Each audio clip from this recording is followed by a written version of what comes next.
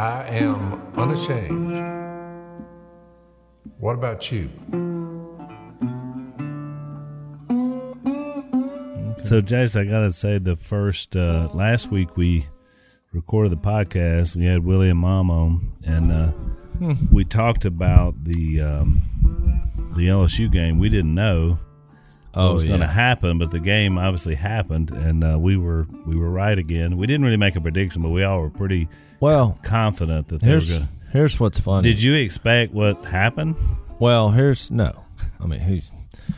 happened. We're in the duck blind the day of the game, and we have a guy that hunts with us. Phil named him Burley. Oh, yeah. He played at OU. He did. He was a linebacker for Oklahoma, and he said he played defensive end in high school, and he said, well, when I got to college, they said I was too small. I mean, this guy, how big is Burley? I would say he is 6'6", 260 pounds. Give or take. I mean, he's huge. So I don't know you're too small. But he said he was fast. That's why they put him at linebacker. So we're sitting there. So he's a big OU fan. He's like, so you want to put some money on the game? And I said, I'm not a gambler. And he said, well, I got $20 that says OU wins. I said, done. He said, I thought you wasn't a gambler. I said, well, $20 is not gambling when I know I'm going to win. So I'll take that. That's just $20 in your pocket. So this morning he showed up. He was digging in the wallet. 20. I mean. And it was pretty much over by halftime. You know what? I'm just beginning to drink the Kool-Aid here. I mean, LSU, they just can't be stopped. Well, and it was now they're playing Clemson, obviously, for the whole deal. Here was something interesting I saw today, Jace. So the question there in the game, can LSU stop Oklahoma's counter? Because, that's been their go-to play. So Oklahoma on the counter in games 1 through 13, 117 carries, 832 yards, 7 yards per carry on their counter, which is their base move. Against LSU, 5 carries, 4 yards, or 0.8 yards per carry. So I guess the answer was yes when you're playing assignment football. So it was really interesting because the offense got all the talk, but really defensively they played pretty solid. Well, I don't know. I think what stopped the counter was that it was like 28-7. You can't run the ball. They were scoring at just an incredible rate. Yeah, so it was pretty amazing. I thought the reason LSU dominated is our offensive line and defensive line, they were just dominant. In Hurts' defense, he didn't have any time. Dad, you've watched a lot of football. You play college football. Have you ever seen an offensive performance that LSU put on the first half of that game in any college game? Never. Especially at a high level. I mean, maybe Never. If you're playing somebody, some low level. Never. Phil said, I've been thinking Burrow was just getting lucky. But after a while, maybe not. Earlier in his career at LSU, I said, man, that was a lucky throw to get that. Right. But until he kept making lucky throws. Well, he repeatedly did it. I said, that's too many throws to be luck. Yeah. It's more than luck. Well, it looks like he's lucky. Here's what it reminds me of, Dad. He's a pro quarterback because he's putting ball in tight back shoulder windows. That is correct. That you only see at the pro level. You just don't see at the college level. So I think he became. And by the way, before we leave the topic, Troy, who's my buddy, one of my buddies from Tulsa, who was bold enough to send me the Boomer Sooner text before the game. I just want to say that, I appreciate that text and glad it worked out. To show you how things have worked out, in my day, in the 60s, I was playing against, so people will know him, they'll probably remember him, Kenny the Snake Stabler. I was playing for Tech, he was playing for Alabama. They went undefeated that year. But so everyone will know, if I threw the ball at one of my receivers on his back shoulder, he would come back grabbing. He said, you got to lead me, man. You got to lead me. It would never have entered his mind, I can stop and catch this ball. Yeah. Because he said, that quarterback, Phil, what's wrong with him? He's throwing it behind me. I mean, stopping and catching it was out of the question. You got to lead me. You see what I'm saying? Yeah. No, that's the the go-to defensive move. back right on him, so I'm throwing a little behind him so he can stop, catch the ball. But they were like, "What are you doing?" So the problem is, because I watched a couple of your games, There was no throw behind the when shoulder you lead a throws. guy, there's a linebacker there. That's the problem. It's the only way you throw a guy open. I is tried his it a back few shoulder. times, but they just kept running and saying, Hey, the what are you back doing? shoulder throw is unstoppable. It's unstoppable. You can't defend it because you can be fully covered and still make the play. But that was unknown in my world Yeah. of the 60s Yeah. as a quarterback. No one ever voiced behind the shoulder, what do they call it? back shoulder.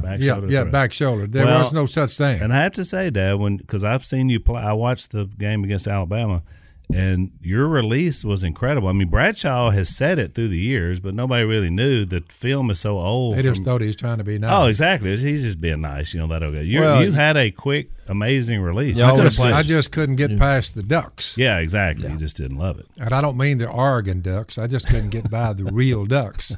I'd rather duck hunt than play football. Yeah, That's right. Well, I can't blame you. That's what it amounted to. Exactly. So something I wanted to talk about today. Obviously, this is kicking off our new year, but you boys yesterday. So you ran the whole service at our church yesterday. I think that was the first time. I think it's the first time the inmates have ever run the asylum. So how did that? Well, what happened was they. I looked at the schedule because my wife and I are, we've been helping with the worship and, mainly my wife, but I'm involved in it. She has the talent, she has but you have the biblical knowledge and the. Yeah, we do a little Bible class, and I'll do lessons, and then she'll energize the crowd. We learn these new songs, and for the first service, we sing a cappella on the first service. The second service is contemporary, but we just are involved in the first service. So what we've been doing is we took contemporary songs that you hear on the radio that mainly are focused on Jesus of the gospel, and we transform them into a cappella songs. So we got a little team that does that, and they are incredible. So you got to hear that yesterday for the first Really time. good. It's been good. Jace But- was trying to be tactful when he said, "Dad, we're doing the service and everything, and get up and say a few words." He said, "But hold it to about 15 minutes." He gave me a time limit. He didn't want me to get too fired up about the whole thing. Yeah. So I jammed as much as I could into 15 minutes and let the chips So fall where they Jace may. was like the woman, the White House lady that said, "Keep it to a minute." Oh, I When you was. were- Yeah. Well, then Missy on Christmas dinner, we were all down here eating, and Phil said, "Okay, Jace told me, I got 15 minutes," and she said, "No, you got 30," and I said, "No, he doesn't." So then we were yipping. Phil left bewildered. I said, "If you tell him 30, that's an hour. You tell him 15." That's 30, which is basically about what happened. He went about 25, which was perfect. That's pretty I good. do the man. same thing. Yeah. So what we decided to do was we planned the whole thing, and we did it because usually on years past, you probably know this, a lot of the families are away because it's in the holidays. It's the last Sunday And a lot of our the year. staff people and elders, people at the church that normally, they were all gone on. They're all gone. So what they've done in years past is they have like a state of the church, or, they have a fella gets up, and they just kind of talk about the year in review. I think is what they do. And I was like, I challenged that. I was like, why are we doing that? Why don't we just get all our groups together? Because we have many groups. We have 2 services. Then y'all are over right across the river on And the Dad campus. works with one of our church plants across the river, and Yeah. he and Mom, and it's been going great. But we don't get to see him much because he's a. You got to remember, Yeah. we have these Bibles in front of us, and for everyone that's listening out there in computer land, now you can. Hello, computer land. Yeah, hello, computer land. That's as close as I ever get to a computer. But it is worth noting that I have this Bible lying in front of me, and we all do, but the whole story, literally from Genesis to Revelation, the whole Bible points people to Jesus Christ. Right. It points everybody to him, prepares the way. Jace come up with a good little riff. The Genesis through Malachi, Jesus is coming. Matthew, Mark, Luke, and John, Jesus is here. And Acts through Revelation, he's going to come back. because Acts 1, he leaves, right. he's coming back. If you look at it logically, so when I get up, I no matter who I'm talking to, or like a 3-point lesson plan back over in the Old Testament, no, I'm going to give a lesson, and it's going to point people to Jesus. Me too. Because I'm thinking, someone says, well, what about if there's 500 or 10,000 in the crowd, and most of them are concluding, but I already know that Jesus came in flesh and died on a cross, was buried and raised from the dead, and went back into heaven, seated at the right hand of God. He's going to return. I already know that. What people fail to understand is there are people visiting or in and around you that don't know that. So I'm speaking to the ones who've never heard that. Faith comes from hearing the message. So it's not long and drawn out. The Bible points people to Jesus. So do I. I just cut to the chase. I don't think it stops there, though. I think these people who say, well, how come you're sharing the same thing over and over? Well, that's what this is about. I mean, to me, I want to go get fired up on Sunday morning for 90 minutes about Jesus, who is my Lord, my personal Lord. And then the rest of the week, I'm using that energy to share Jesus, the same Jesus we just celebrated together, during the week.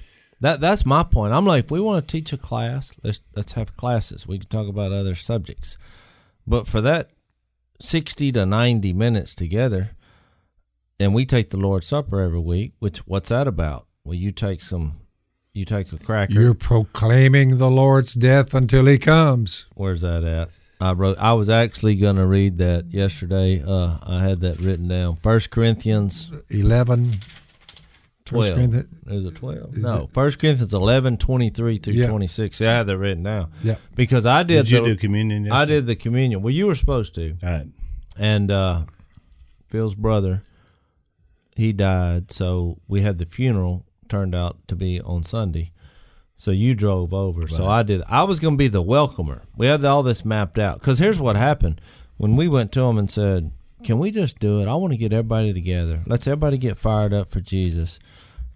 Because we just celebrated Christmas. So you have the birth of Jesus. You have the New Year coming up.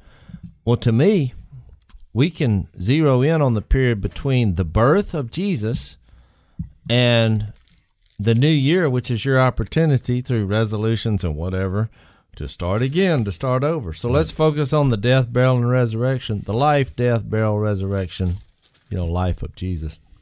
So they went for it. They said, okay, we all do it. So Missy and our little team, they planned the songs. I was going to be the welcomer. And what I wanted to do, which I did, when I come out there, LSU had just won the night before. Everybody was fired up. There's a lot of LSU shirts, and so I was like, well, pride. I said, this is one of my favorite times of the year. This is my opening line. We sang some songs, and we have our class, which is about 40 to 50 people. They get up, and we sang a song. We sang Hallelujah Here Below, which is a elevation worship song. People who listen to contemporary music, they'll know what that is. But we just get up there and do it a cappella. It's incredible. Phil said it brought a tear to his eye. So Yep. All right, so we got a new product we want to talk about today, and I know this is one that you guys think about quite a bit. Your sheets. Your sheets and your towels. Do you ever think about what they're made out of? Whether they're comfortable? When the wintertime comes, Miss Kay says, time for the what's that material? Like flannel. Time for flannel sheets. So she goes from cotton sheets to flannel sheets once wintertime gets you a cold weather. Oh, really? Yeah. So, and there's a difference. So you can tell the difference. Oh, no doubt about it. Wintertime, you want the warmer sheets, the flannel. And then summertime, you want the lighter, cooler sheets. Cooler sheets. Because it affects the way the you only sleep. time I ever notice is if the sheets have a smell. I'm like, we need to wash these sheets. Yeah, Which I would think in your case is probably quite frequently, just from general being around you. I mean, I opened your truck and I was like, whoo. Yeah, time to It's clean that duck up. season. I mean, duck season, you have Musty. to sacrifice some things. Well, that my dog's been riding. Oh, okay. Well, but you were sleeping where your dog was riding, so I'm just saying it all goes together at some point. I mean, I have been so tired before. I look like Phil. It'd be like if Phil right now went and laid down in between two sheets. Those sheets are going to need to be washed as soon as possible. You are correct. Because you have at least a cup. One cup. That's why you have of women mud. who monitor these things. Well, I'm monitoring it, and I'm a man. So I say all that to tell you about this new product. It's from a group called Boll and Branch, and they make sheets. What's it called? Bed sheets. Boll and Branch, Boll and Branch. Okay. It's a new company. It's a husband and wife that just said, we can't get any comfortable sheets, and so they just started their own company. Which you gotta love. Do we know what they're made of? Let me see here.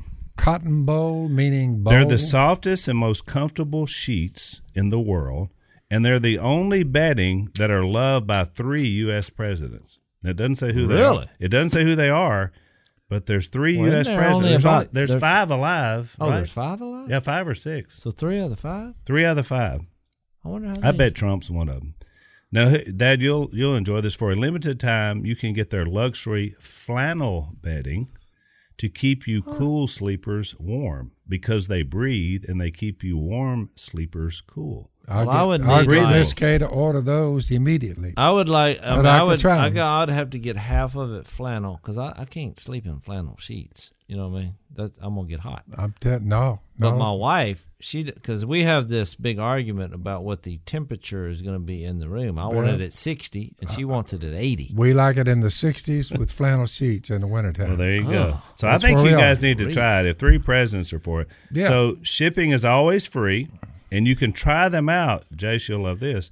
For the first 30 nights, risk-free. So they give you a month to sleep on. Well, I wonder if they make half of it flannel and half, what is it, cotton? Whatever your heart's desire. They build one top, bottom. Hey, they got them for the top. We'll you find got 2 out. sheets. What if you had half silk and half flannel? Let my wife have the flannel and I have the... Yeah, switch sides. Yeah. So if you sign up right now, you get $50 off your first set of sheets.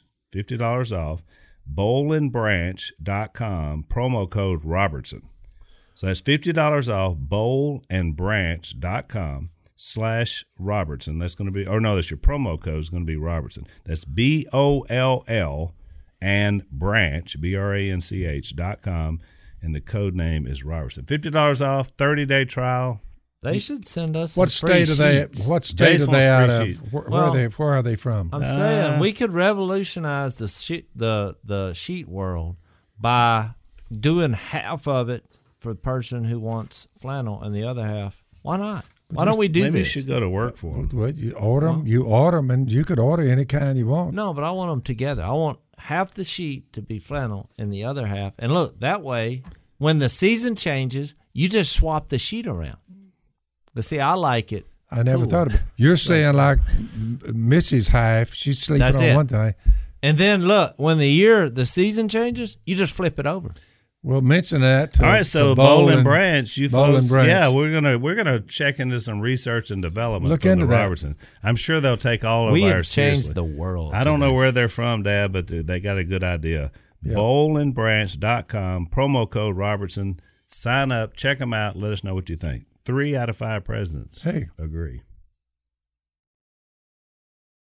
That is breaking And the news. reason Jace was back on the Lord's Supper, someone says, why, when we come together as the church, Jesus, when he implemented the Lord's Supper, he took bread. After he had taken the cup, he took bread and broke it, gave it to him. He said, this is my body given for you. Do this in remembrance of me. Basically, don't forget me, remember me. Every time you drink the cup, that's my blood, and when you eat the bread, that's my body. Don't forget that. So it all comes back to Jesus and the gospel, no matter what you're doing, and he's doing it. I mentioned yesterday, I said, 3 ways to get it out. You can read it, which we're doing today. We read the scriptures. I want to remind you of the gospel I preached to you, which you received, which you're standing on. Which is 1 Corinthians 15, which is what your lesson Phil zeroed in on where it says, by this gospel you're saved. No, right before it says you received it and on which you've taken your stand. That's right. Which was a good point because I hadn't thought about that. So then he tied that in later with Ephesians 6. I'm seeing how well I remember your sermon.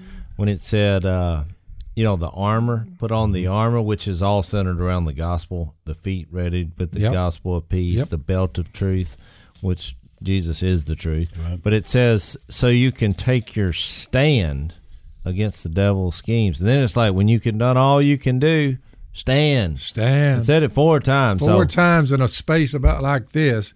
He said, you put on the full armor of God because you're done with the devil and Jesus has delivered you from his power. So Jesus and his death, burial, and resurrection frees you from Satan, frees you from sin, frees you from guilt, frees you from law, and frees you from the grave. Well, if you just look at it, you say, so you make the decision when you come to Jesus, okay, Jesus from now on will be my Lord. I'm dying to sin and being buried. You're doing it in a pool of water and being raised with him. Therefore, put on the full armor of God. The second thing about stand, when the day of evil comes, you may be able, so that you'll be able to stand your ground. There's evil. You know you're a follower of Jesus. You know you've given your life to him, and here comes evil. So you'll be able to stand your ground. Be armed. Stand your ground, and after you've done everything, stand. Stand firm then with a belt of truth buckled around your waist. The word of truth's the gospel. Your feet fitted with the readiness that comes from the gospel of peace. You're like, man, the gospel is the centerpiece of every move you make when you get right down to it. Right. So, no doubt. And so I got up there in the plant, everybody, we had the LSU fans, and I said, this is my favorite time of year. I said, it's duck season. And actually, there was some people cheered when I said that. Yeah. Which was, I thought, okay. Then we talked about LSU, big cheer. I said, we celebrated the birth of Jesus, and the cheer was about the same as the LSU, so I rebuked them for that. Because I thought, okay, wait a minute here. All right, we're fired up for the LSU We're game. in a game here with immortality tied to it. Jesus should get more. Jesus should get more of a crowd, an applause. So then I stopped everything, and I went to Luke 10:20. I said, you know what that reminds me of? Jesus had sent out some of his followers, and he gave them the power to drive out demons. And it actually is an interesting verse. It says, let me turn over there because I was in the moment, or as they say, in the spirit when I read it. Yeah, but Luke 10, it says his followers, he sent out the 72. And the 72 returned, this is Luke 10:17, with joy and said, Lord, even the demons submit to us in your name. And Jesus replied, I saw Satan fall like lightning from heaven, and I have given you authority to trample on snakes and scorpions. And I stopped there because most people, when they read that doesn't register because that's not in their world. But in our world, there's a snake every 12 feet. Yeah. And I'm like, if I had that kind of power, that would be exciting. But, Jace, you got to remember something, and I'll remind your brother Al. Jace goes up. He's standing on the stage. There's a packed house of people, 500, 600, 700 of them. There's more people in there. There might have been 1,000. I don't know. Yeah, there's a lot of people. So Jace is up there, but just his appearance, some of the more refined members of computer land out there are saying, let me get this right. I'm looking at your son. He's still got the black face paint left from the duck hunt this morning. And he just got a kind of to the refined mind, Jace, in their eyes, would be a little bit raggedy, would be the word. What's worse than that is they're looking at him, they're thinking, he's your worship leader. Okay. You breaking down my appearance on the live computer feed, as you would say, is Well, actually more computer lab. disturbing. I I'm just love the looking at you, text. Phil. I love the text in the Bible that says God looks at the heart, not the outside. He looks at the heart. Hey, I mean, You must have been pathetic, Dave. I mean, What I'm why didn't saying you is, put on something my nice? dad is breaking down my appearance, which I actually didn't have camouflage on. You know what? I actually had this shirt on. So I had an undershirt, so I'm like, didn't really get dirty. But I'm looking at Phil. He looks like he's been rolling around with a hog in a mud hole. Seriously, Well- that's mud. That is not like some kind of camouflage effect. That's real so mud. everyone will know we started this gig today at 4:30 in the morning, heading down through the woods, and that wheeler I have was throwing mud in every direction, so a little got scattered on me, but it's Okay. good camo. Yep. So anyway, I forgot what I was saying. I was reading men's. Now, what I said was mid-sentence. y'all were in charge yesterday. Dad We brought were. in. Yeah, okay. But I mean, okay, I'm sure we got a few looks. But I'm saying, here's Jesus saying, I've given you this authority to trample on snakes and scorpions, which that was really appealing to me. I kind of stopped and mentioned that. I was like, here we are in Louisiana, every few I feet. would love to have that gift. Oh, would that be exciting? I'd love just to go through the swamp. Just Never be stung. Grabbing snakes, and looking them at the eye. Never be snake bitten. well, you know, never there's be a group, and in a large group. There's a group mostly on the East Coast that They try this. they take it, Yeah. literal, and so they bring in a big box of rattlers and then do a little bit of church The service. problem is- breaking out the snakes in your service. I don't fault groups for trying it. Yeah. The problem is they usually result in a call 911. I'm just saying that. Look it up. So he gives them this power, but look what he says. He says, all the power of the enemy, nothing will harm you, which that fact alone would be exciting. The Jesus that we follow and submit to, he has the ability and the power to give you where nothing would harm you. You just think about that. That's the person you need to follow. Yeah. Just on that one fact. When you Forget all take- the other benefits. When you take a man like Peter, commercial fisherman, he becomes a disciple of Jesus. And he wrote a couple of letters, and in one of them he said he was describing his physical death. He said, I'm going to put this tent, meaning his body, I'm going to put this tent's temporary. He called his body that he was housed in a tent. I'm going to put the tent aside as the Lord Jesus has told me. And he was going back to Luke when Jesus told him what kind of death he would die to glorify God. He said, I'm going to put this tent aside, and after my departure, I just want you to remember these things that I've written here. Right. Well, you just think of looking at physical death like that, Jace, not only stomping on snakes and scorpions, he said, look, when right. it's not lights The out when you die. connection should have been made right there that if you have the ability where a poisonous snake would not harm you, or a scorpion or 1,000 scorpions. Which, by the way, in Acts 27, Paul, the Apostle Paul, he's shipwrecked. He's on an island. They're gathering up some wood to build him a fire. Yeah. Poisonous snake latches onto the hand.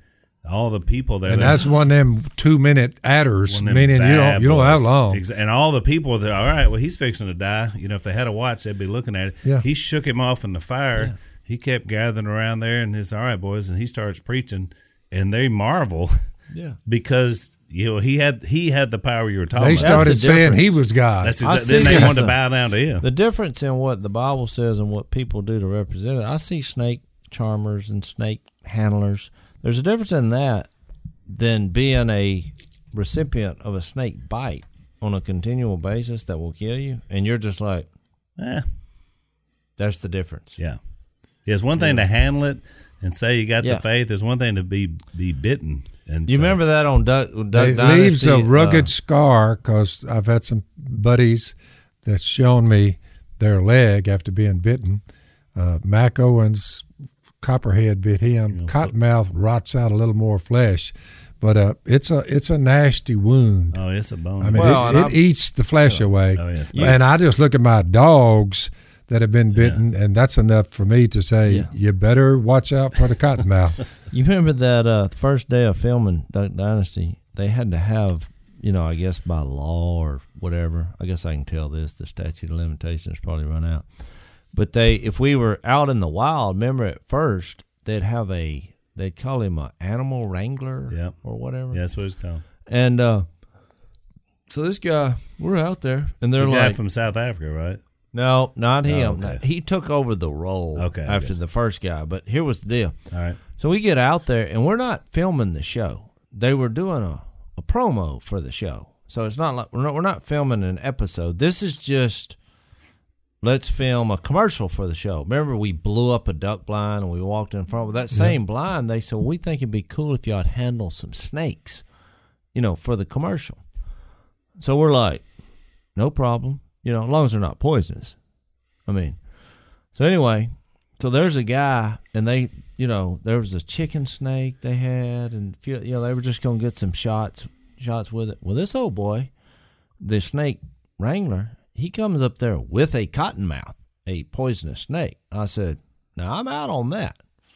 And so it started a little argument. Well, I looked down at all his fingers, and he only had 9. And I said, what happened to your finger? I interrupted the argument. He said, well, I was, somewhere in Africa and a snake bit it. I said, I don't trust 9-fingered snake wranglers. That's out. I'm like, this is the most ridiculous thing for your job ever. Yeah. Oh, trust me, I'm a professional. He's got his hands up. You lost a finger doing this. You can trust me 10 times. Oh, wait, 9 times. I'm like, well, that's right. I knew right there from day one. I got to watch it was going to be a battle, wasn't it? So look, and here's what's funny. The guy hands a chicken snake to Willie. And so we're going to do the commercial. Do you remember this? I just remember him talking about it. No, you were there. I was there. So Willie grabs the chicken snake because the guy says, trust me, I'm a professional. I'm like, I don't handle snakes because God hasn't given me this power yet. I don't even handle chicken snakes. I don't like snakes. I don't like any snake. So look, Willie grabs the chicken snake. I know I'm completely off subject, but this is a hilarious story. So the chicken snake, Willie, they're fixed to start filming. They're like, action. We're filming the commercial, The chicken snake turns around and just on Willie's index finger. Well, your natural instinct, which a chicken snake is harmless unless you do one thing. If he bites your finger. His teeth are sharp. Well, his teeth is like a Opelousas catfish. He don't really have teeth, but if he gets his mouth around you and you pull your hand out, it'll take all your skin with it, which is what happened to Willie.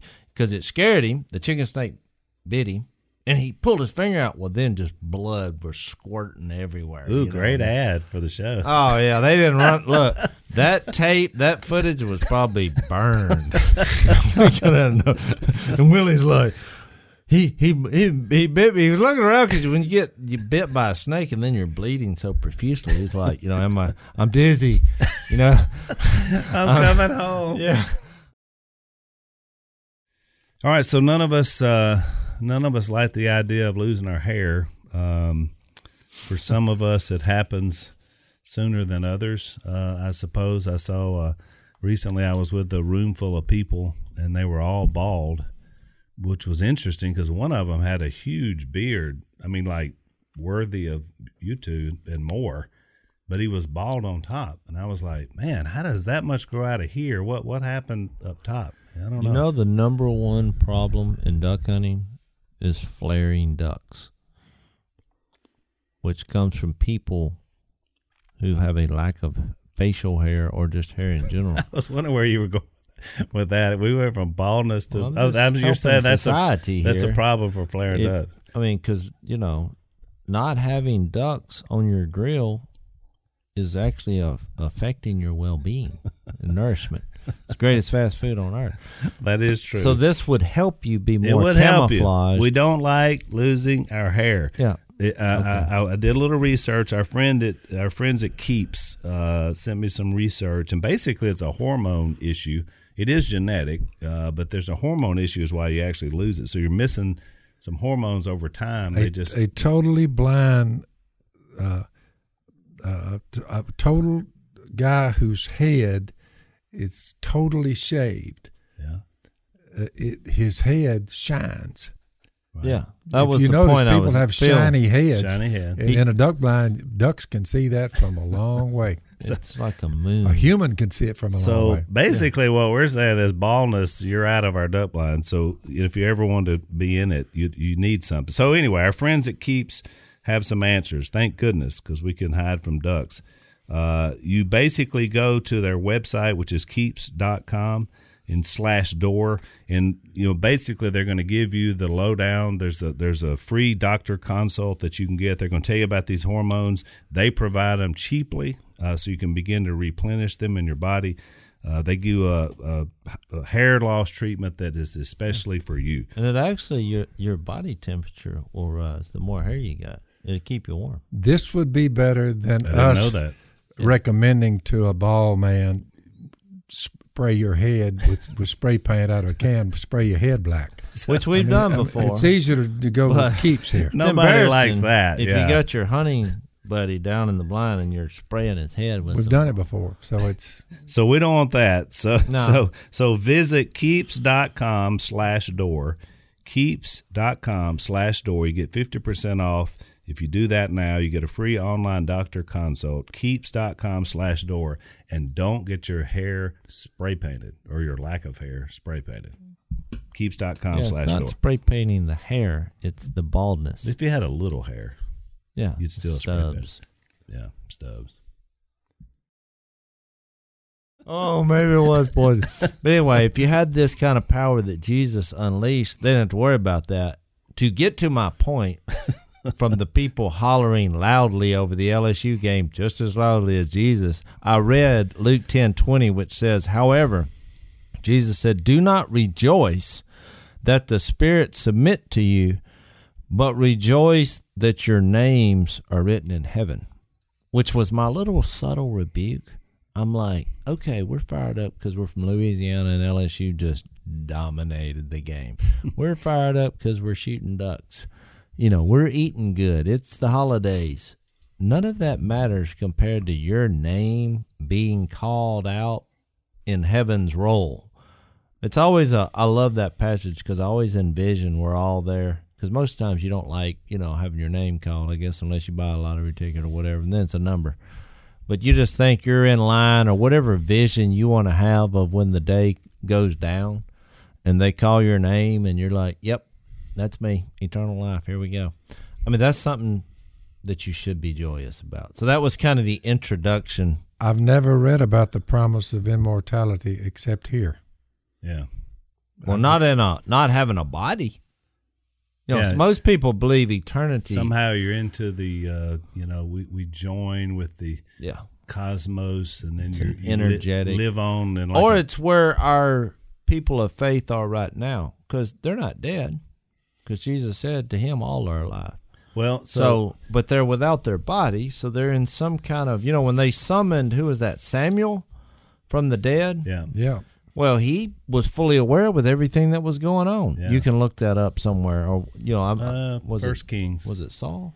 yeah, King Saul, Yeah, and he was like, and then by the way, he said, for you disturbing me from my death, in quotation marks, you're fixed to get the consequences of that, like you, your family, and your family's family. So it was a bad move because they had summoned some magicians and Right. magic arts. Or So whatever. what's interesting is, so you guys, we kind of had a divide day. Y'all are basically running the things here, the worship, Dad's preaching. Yeah, because all the staff was gone. Right. So then I'm already in Tyler, and because our uncle, mine and Jace's uncle, Dad's older brother, only 2 years older than Dad, has had dementia for about 7 years, and so just been a sharp decline. Strong man, reminds me a lot of Dad because he could hunt and he's a great athlete and played football with Dad. And these last few years been tough, because he couldn't speak and all. Yeah, this. he just quit talking. I mean, Yeah. eventually he quit talking, then he quit eating, then he quit breathing. Right. Because your brain, literally, they were saying it's kind of like your brain just shrinks to where it will not function. So there's nothing you can do. It's sad. So it was tough. It was tough. But at the same time, I thought it was interesting because you guys hop on a plane and fly over there so you can get there for the funeral. Jay's kind of kicked it off with a little bit of prayer and read his obituary. So then I'm speaking about him, but it's right in line with what you guys were talking about, because you're talking about challenging lives to commit to the gospel. And so now I have an opportunity to talk about a man who committed his life to the gospel and, was a very godly, very self-disciplined. I mean, like Tommy was just the rock life. He was. All the way through. He wasn't flamboyant. Like he wasn't as much as we are. He's a little more low-key and quiet. He wasn't always out. I think Phil would label him like a crusty brother. That's right, exactly. But he was, 100% faithful to God and to his wife and to his family. And so it was a chance for us to say, with a large group of people, this is what you live for. You live for the day when somebody goes to the place you were talking about where Samuel was and everybody else that's been here and left. Yeah, a lot of waiting. people, I had mentioned that we were headed there after the service. They were like, y'all were still speaking. And I was thinking, this is not the end. This is the beginning. No, we're sad. I mean, I got a little, teary-eyed just being with my family at the funeral because we start talking about memories. And, that's what causes you some sadness just because you're going to miss him. Nobody in this world has wrung my ears more than my Uncle Tommy. He was an infamous earring, which, by the way, that means for you, those of you who don't hunt, if you shoot a shotgun within a proximity of a person's head, you ring their ears to the point where it'll give you a severe, terrible headache. Well, the proper phrase... And lost some hearing as well. The proper phrase for being a great duck hunter is to stay in your lane. Bro. I was going to leave that. The ducks come in. Everyone has an imaginary... Stay in your lane, bro. Lane. Look, but some people shoot in 360 degrees, which is Tommy. And look, by the way, Si is reaching that point. Uh-oh. Yeah, Si's becoming the new Tommy? Well, there's a certain age you reach where you don't give a rip. So you're like, I'm shooting. So when I see Si's gum, when it starts pointing toward me, I go down. So Paul to the Corinthians, yesterday when we were remembering Tommy while he was on the earth and wishing him Godspeed from now on, if it's preached that Christ has been raised from the dead, how can some of you say that there is no resurrection of the dead? If there's no resurrection of the dead, then not even Christ has been raised. He came in a human body, born of a woman. He had a body, 2 feet, 2 arms, 2 legs. He dies. Well, 3 days later, he's back. And if Christ has not been raised, our preaching is useless, and so is your faith. More than that, we're to be found false witnesses about God. We're all lying, for we've testified about God that he raised Christ from the dead. But he did not raise him if, in fact, the dead are not raised. If the dead are not raised, then Christ has not been raised either. And if Christ has not been raised, your faith is futile. You are still in your sins. Not only did he remove you from sin, Satan, law, I just covered that. Then those who have fallen asleep, what about the ones who die and are Christians in Christ, are lost? None of those made it. All the ones who have died before us, all lost, if there's no resurrection. And then he says this, and it's a great text. This is 1 Corinthians 15, after he preached the gospel, 1 through 4. This is over about verse 19. If only for this life we have hope in Christ, we are to be pitied more than all men. If there's no resurrection, we're a joke. Yep. But Christ has indeed been raised from the dead, the first fruits of those who have fallen asleep. Death came through a man, the resurrection of the dead comes through a man. In Adam you die, in Christ you got immortality. That verse alone should be enough to focus on Jesus in your 90 minutes together every Sunday morning. We look at our culture, and I'm thinking, if they knew what I've come to know, they wouldn't behave like they do. Well, that's why you share it. They really would now. Right. That's why you share it. What I did, after I did the welcoming, and I acknowledge Phil's group, because Phil would never say this. He's not going to throw out a bunch of stats. But I said that. Welcome them from across the river. Some of them didn't want to come, just like some of our church didn't want to do something different. You always have, 3 or 4 grumblers and complainers that don't want to do anything different. We're like, we're all going to get together once a year, get some energy, focus on Jesus so we can go back out. And Phil said, oh, my crew's in. You know, about a week later, he comes and said, nope, some of them don't want to come. You know, I was like, I know it's, you know, because it's like, what are we're doing something different. I mean, Phil and Mr. Jace are doing the, you know, the deal. I mean, that's what some of the young people's, I'm like, yeah. So I had all the young people They were come expecting down. disaster. Oh, yeah. They were, and look, we have the spirit. We can do this. So look, I had the kids come down. I said, any kid that can walk up until the age of where it's going to embarrass you to come down here and get a sucker. I had bags of suckers. And so I had basically, I would say 3 years old, 2 and 3 year olds up until 10 or 11 year old. Yep. Had about 40 or 50 of them come down. So you brought back the old Melton deal. I did. Yeah. I got this from Ray Melton, Yeah. who married me and my wife, and was a great preacher. He was a old dog runner and a cat hunter. He would Like go to hunt big cats. Yeah, he never shot them. He just wanted his dogs to chase them, and he would Right. sit in the truck and listen to them. It was kind of hilarious. But man, he loved the Lord. It was real it's great. practical, and still alive today. He's an awesome man. So I said, I'm bringing it back. So I had all the kids come down. I was a little nervous about it because I thought, you know, it's completely out of your control. And so I gathered them all up, and I said, I told them a story about when I was 8 years old. My mom, your wife, asked me one day when we were in the car, she was like, when you grow up, what do you want to be? And well, I just said, I'm going to build duck calls because that's basically what we did back then, you know. But she said, are you going to love Jesus? And I had just never thought about that. Granted, I was a little kid, but for her to ask me that, I had never, you know, y'all had been converted. We were going to church, but it wasn't registering. But that question made me stop and think, am I going to love Jesus? I just didn't really have the answer. And I thought about it a while as we were driving along, and I said, yeah, I think I will. So I told them that story, and I tried to simulate the same thing. So what I did was I said, what do y'all want to be when you grow up? So first one was a policeman, then it was a fireman, then it was a vet, and everybody was like, oh, interesting. And then I was waiting on a funny one. I figured, you know, that the crowd would appreciate. And well, this little girl said, I'm going to be a princess. So everybody laughed, you know. And so I told them the duck call deal, you know, I blew the duck call. And then I said, well, let me just tell you, we want you to grow up and be like Jesus. That's why we're here. And so I did a 1, 2, 3 and let the crowd tell them that. They all turned around. I was like, when you grow up, we want you. And they all went to be like Jesus, you know. So I gave them a sucker and they all left, you know. And what's weird about that is some of the old Jay, you know, who's our right-hand man in the duck blind. And my son-in-law. Yeah, not an emotional man whatsoever. You know, he reminds me of Uncle Tommy, actually. Yeah.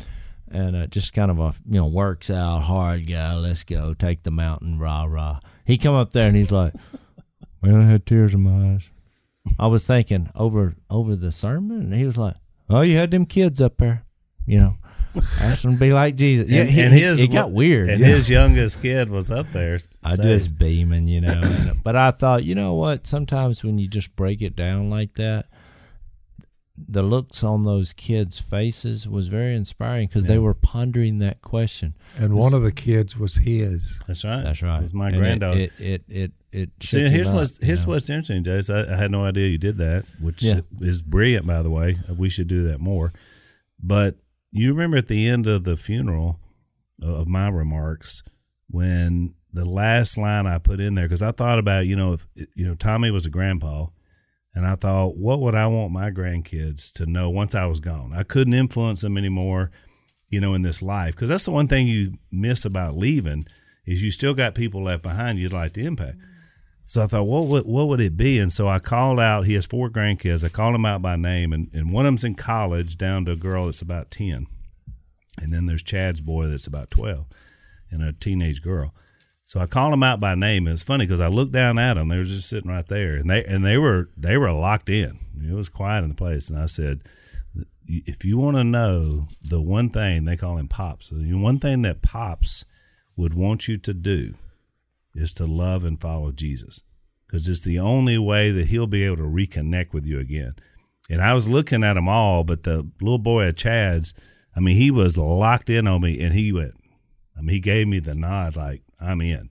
And so I thought about that. I thought, once you can't reach beyond the pale and influence, that's what you want more than anything else, is your progeny, your children, your grandchildren, to trust and to listen. It's the only way we got. It's the only chance we got. Everyone leaves a reputation. That's right. Well, I wanted to share that story because I think it's a good thing to do in churches, because, you know, the audience, they were on the edge of their seat. Although it was a little uncomfortable for me, I think it went great. And I mean, I thought, look, they're kids. Well, if I just have to, you know, go, hey, shut it down, you know, because I'm an intimidator. Phil, that's where my look actually helped me. That's why I was looking so bad. There was a couple of kids over there that wasn't paying attention. I went, hey, you know, and they're like, so, but I got that from Luke 18 in verse 15, where it says, people were also bringing children to Jesus to have him touch them. And the disciples saw this, they rebuked the parents for doing that. But Jesus called the children to him and said, let the little children come to me, and do not hinder them, for the kingdom of God belongs to such as these. So I mentioned that verse when I was up there. I was like, we can learn a lot just from their attitude and demeanor. And it says, I tell you the truth, anyone who will not receive the kingdom of God like a little child will never enter. So I thought it was a good moment. Of course, then I went into the Lord's Supper. I made use of the John 6, which is what I was going to say earlier when I said Phil wouldn't tell you this, but they've baptized almost 100 people over there across the river just in less than 2 years, I guess. Yeah. And they feed the homeless. And I had a John 6 reference because some of the ones that didn't want to come were the homeless. And we were providing a bus for them, but they were worried about that meal, because what Phil does, they prepare a meal and the homeless And by the way, the other problem I found out later from one of the ladies that works over there is they were worried about loading up on that bus, because for a lot of the folks that come in there, when they load up on a bus, they're heading to some place where they're fixing to lock them up. You know, it's they like, hey, they were being load tricked. up on the bus. It's like, yeah, the last time I did that, I wound up in prison. So no thanks. I'm not so doing look, that. I didn't know that some of them wouldn't get on the bus. They made a big deal. So look, I had this ready for the Lord's Supper. I quote, I didn't read it, I just quoted it. In John 6, after Jesus fed the 5,000 with the 2 fish and the 5 loaves of bread, well, he goes across the lake. Well, these people are trying to get at him, and he runs up on them in the second, but it's the middle of John 6 in verse 26. He said, I tell you the truth, you're looking for me not because you saw miraculous signs, but because you ate the loaves and had your fill, which was really true. It wasn't that it was a miracle. It was so good. They wanted some more of it.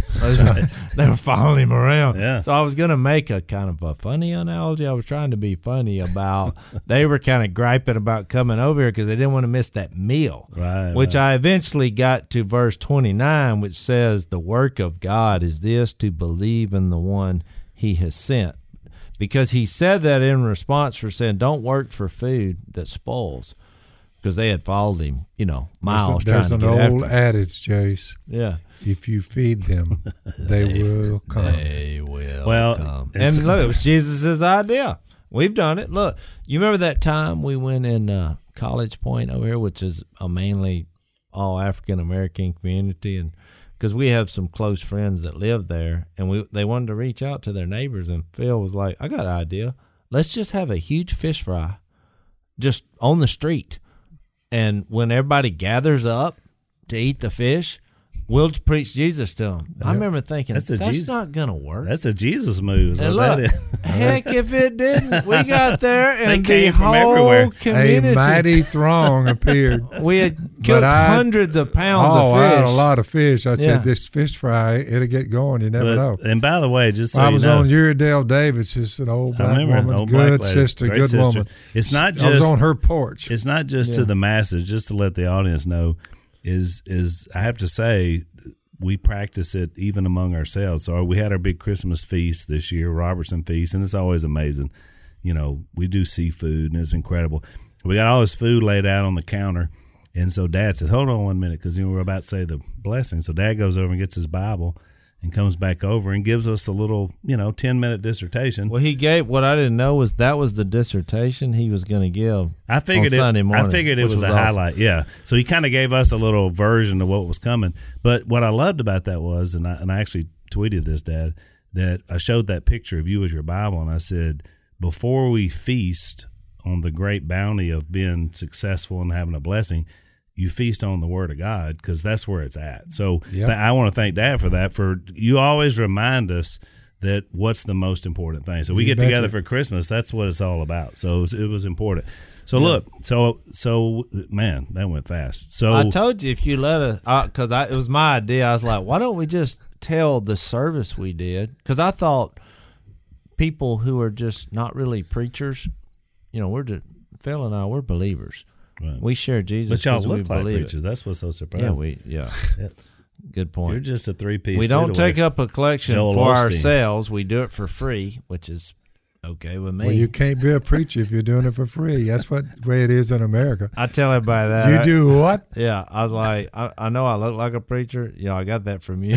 Everybody laughs, and I'm like, and I'm doing it for free, which is, there are some fringe benefits because they can't fire you. And if they're like, hey, shut it down, you're just like, okay. So I took a picture of Dad and Joel Osteen together in a green room last year when they were promoting their books. And so I'm lining up the shot, and they're there together, and I said, you two are twins. This is amazing. And I took that picture. I mean, you talk about two different looking cats, different ways of making it happen. We had almost 1,000 people show up. Look, we focused on Jesus.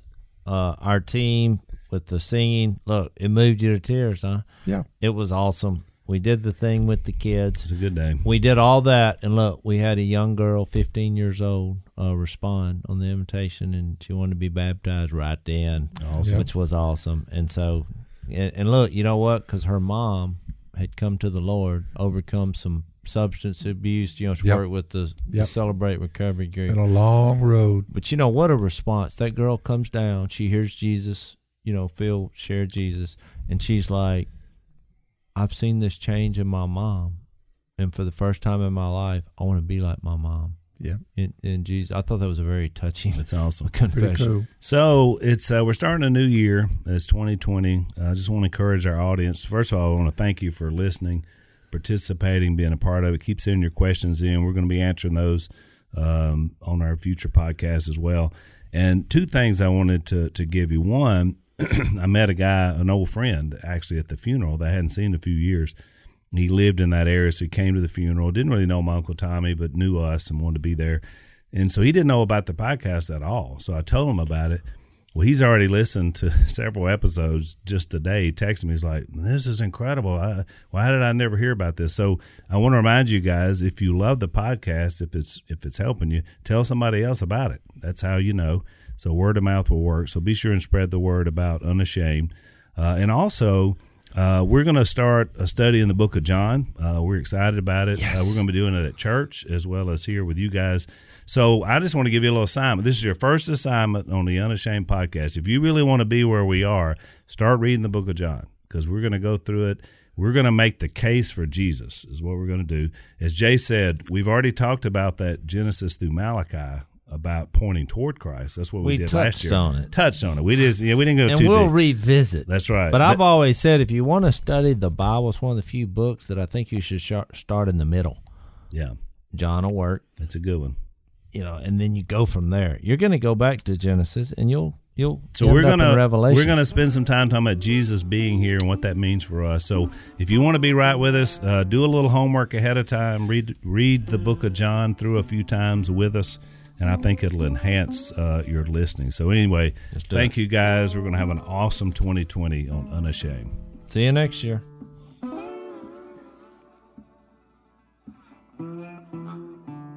So I know you've heard that a lot of YouTube censors or a lot of conservatives and Christians are really not getting a fair shake. And so we've been hearing that, our podcast has been buried.